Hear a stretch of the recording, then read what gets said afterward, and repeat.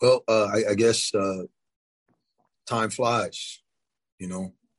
Here we are in March already, and it's amazing. I sent an email to my staff last night. I resent the email that I sent to them back in January about the state of our team and basically a scouting report on each guy on the team and where they were at that point, and ultimately where we were as a team. And it was really interesting reading my own words about the team and the growth that we've had even since that time. January seems like light years away. And so you guys may know this, but I've been working on a book for the last several years, and I haven't really been able to tie it all together because something always happens that belongs in it as we're going. And when we were in Reform, Alabama, on the way back from Mississippi State, Reform became a title for one of the chapters, that experience that we had coming back from Mississippi State. And ironically, the name Reform, because since that time, even though it wasn't reflected in our early conference schedule, we started to turn things a little bit. The makeup of our team and the return of LEL after Christmas. And then when we got to the last several weeks here, the emergence of Kane as the real leader inside our locker room. All of those things have happened since that time. And we've become a different team. We've become a team. And it's been reflected in our play. I think the challenge for our team going forward is, I know this is a long-winded, but this is not a post-game thing, but I do want to bring you guys in.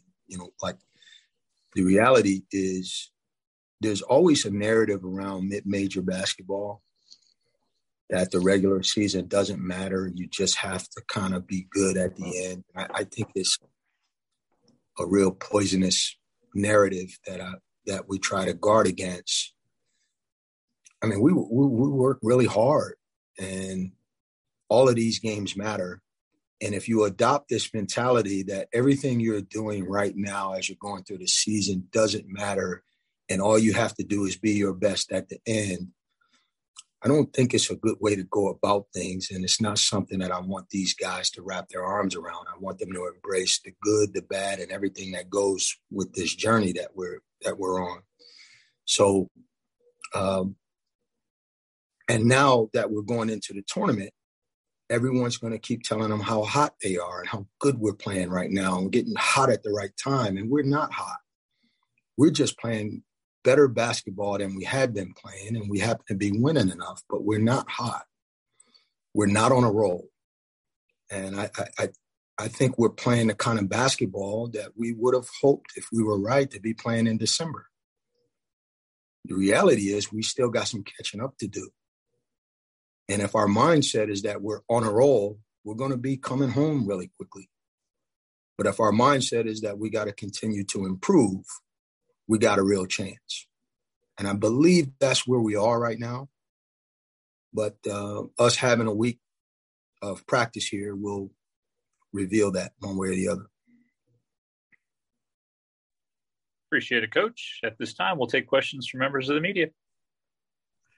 Coach Marcel Patuta, Sports Inquirer. Before we get to the tournament, two of your players were recognized all-conference in Kane and Corey. What about those two seniors? You mentioned Corey, his development in the offseason, and then Kane, his leadership throughout this year. What about those two being recognized by the conference for what they've done so far this year? I think that's great for them. But I think both of them are beyond that at this point. I think they've had those kinds of recognition in the past. I think the reason that they came back is that they want to play in the NCAA tournament.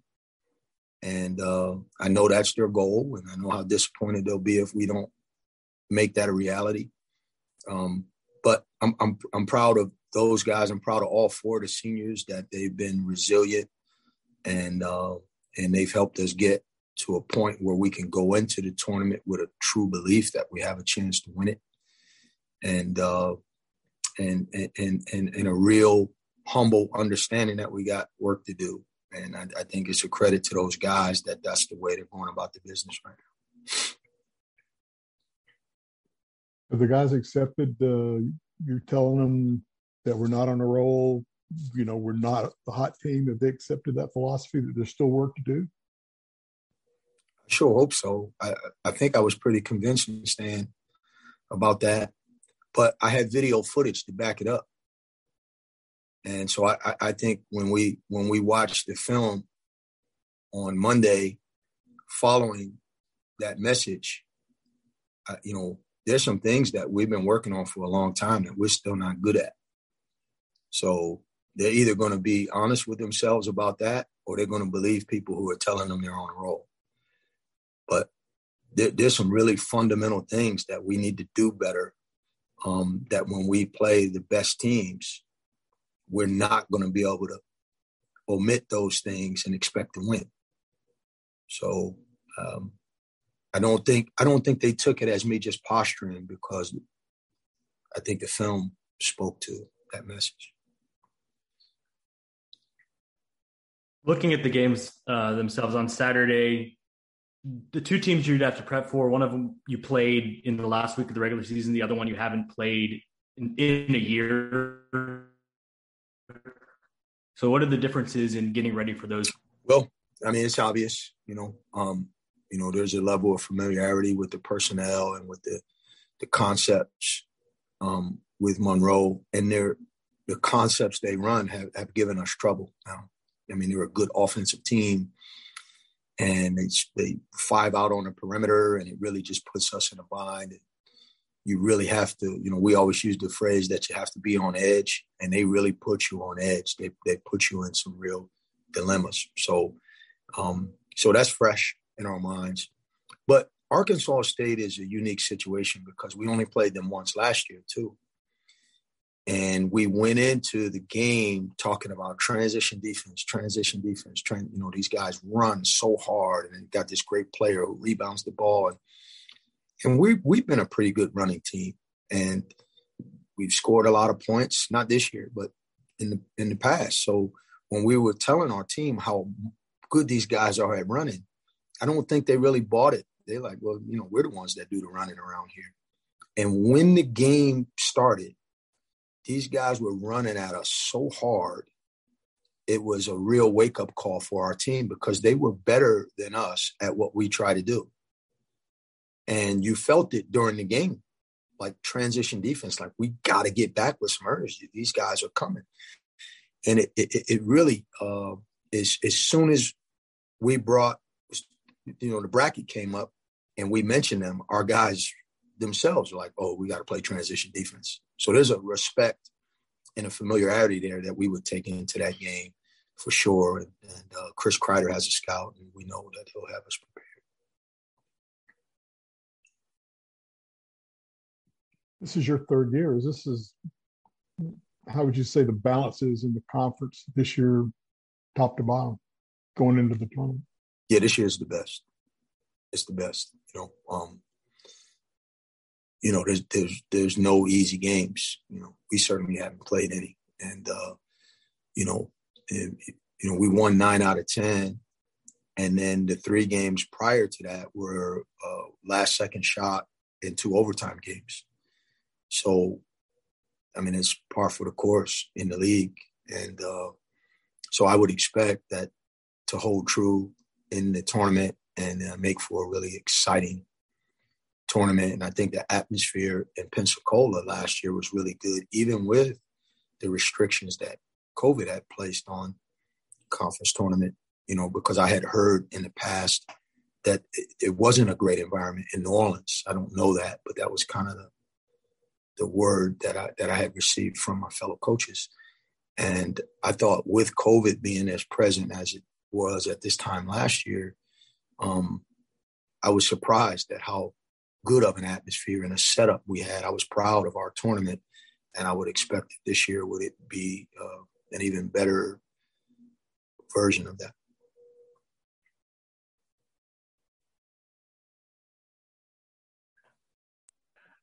It's Marcel again, Sports Inquirer. You mentioned the veterans in your lineup.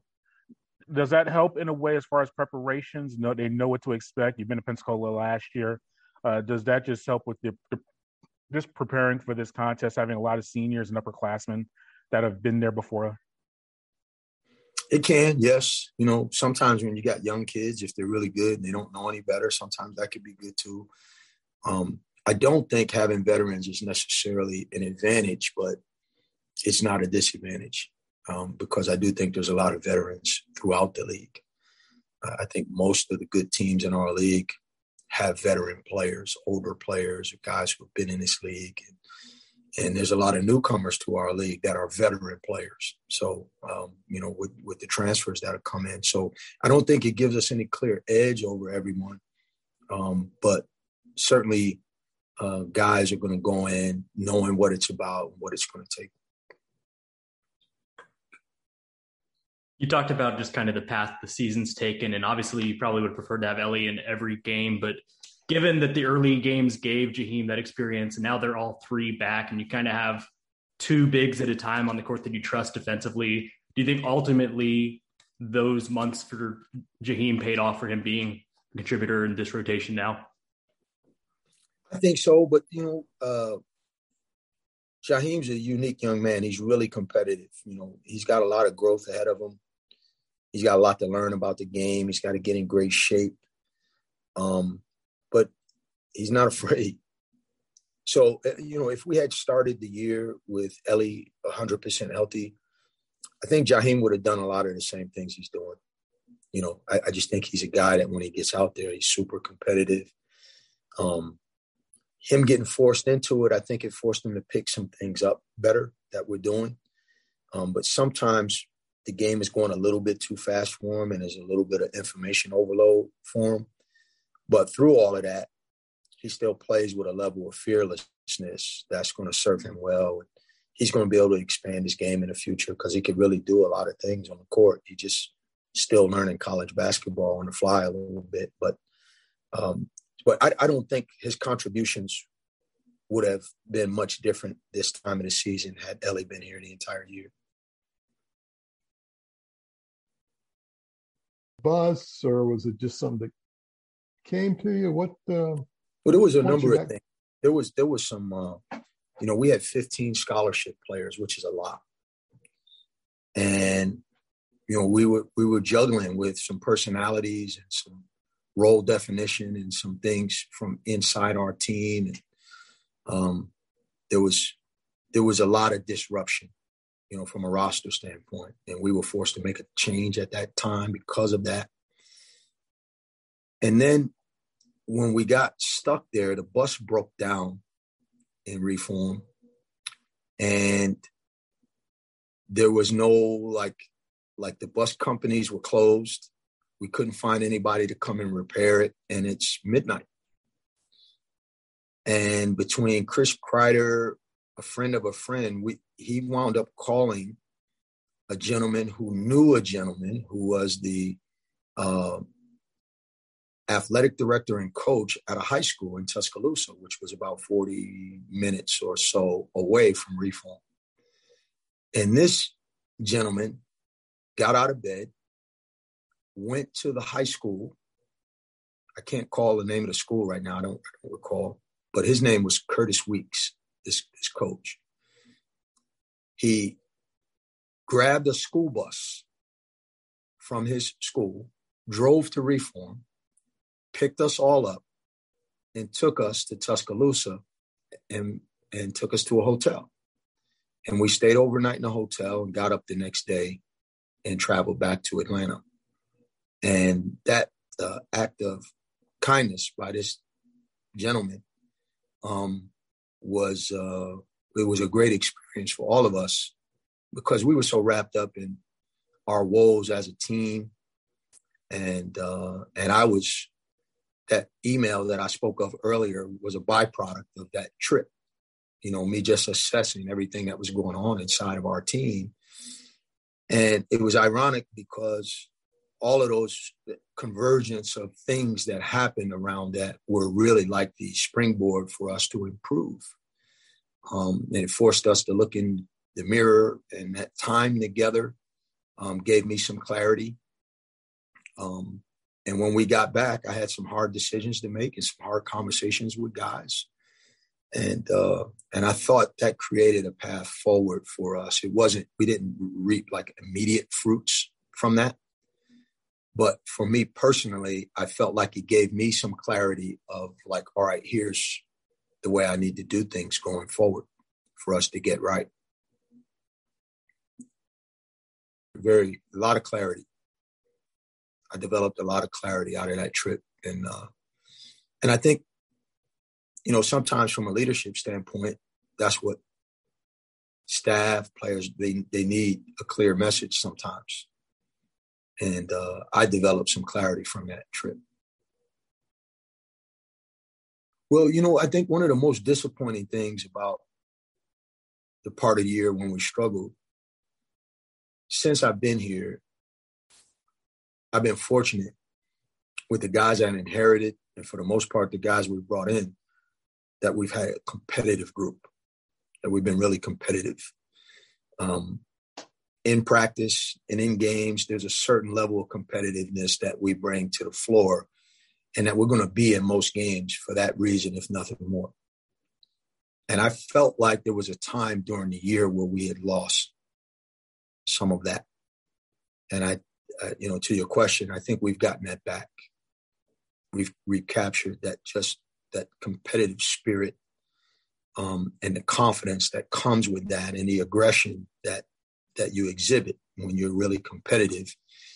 And we're getting better with our execution on offense and defense. We haven't been a great offensive team where we've been I wouldn't say prolific, but we've been an efficient offensive team for our first 2 years. And this year we haven't been. And so we've had to rely on our defense, and our competitive spirit that I'm speaking of is what surfaced. And we started finding ways to win games, even if they weren't pretty. And now somehow we've got to be more efficient on offense without losing that competitive edge that we had developed defensively. And that's going to be what will carry us if we can get this done.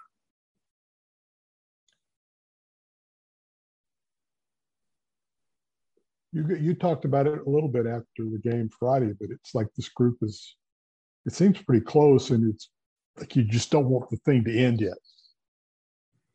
Yeah, I feel that. When we lost to, I want to say it was Coastal at our place. Mike, I don't know. Were you in the locker room after that game? Yeah. I want to make sure I got the right game. I'm pretty sure it was that game. And Eliel missed the free throw at the end. He took that so hard. And I walk into the locker room to kind of do my post-game speech, But the way our locker room is set up, when you walk in, there's the video set up. But behind that is the locker rooms. There's another door you got to go through to get to where the lockers are. And everyone's seated in their chairs, and I'm getting ready to speak, but Eliel is back in the locker room. He can't come out because he's so emotional about missing the free throws. And you can hear him and his emotion in the back. So instead of giving a speech, we go back there with him. And the guys kind of, it was a sad moment because I felt bad for him. But in that moment, it's like we all forgot about the game and we're all worried about Ellie. We were all just like, these guys were doing the talking. We're in this together. This is the way that they were talking. And I felt like after that we were going to be okay. We're going to find a way to get through this stuff. And I think Ellie deserves a lot of credit for being one of those guys who everyone else has it in common how they feel about that guy. You know, you have different relationships with different guys throughout a locker room, but everybody has the same perspective on Ellie. And so that's neat to have in your locker room.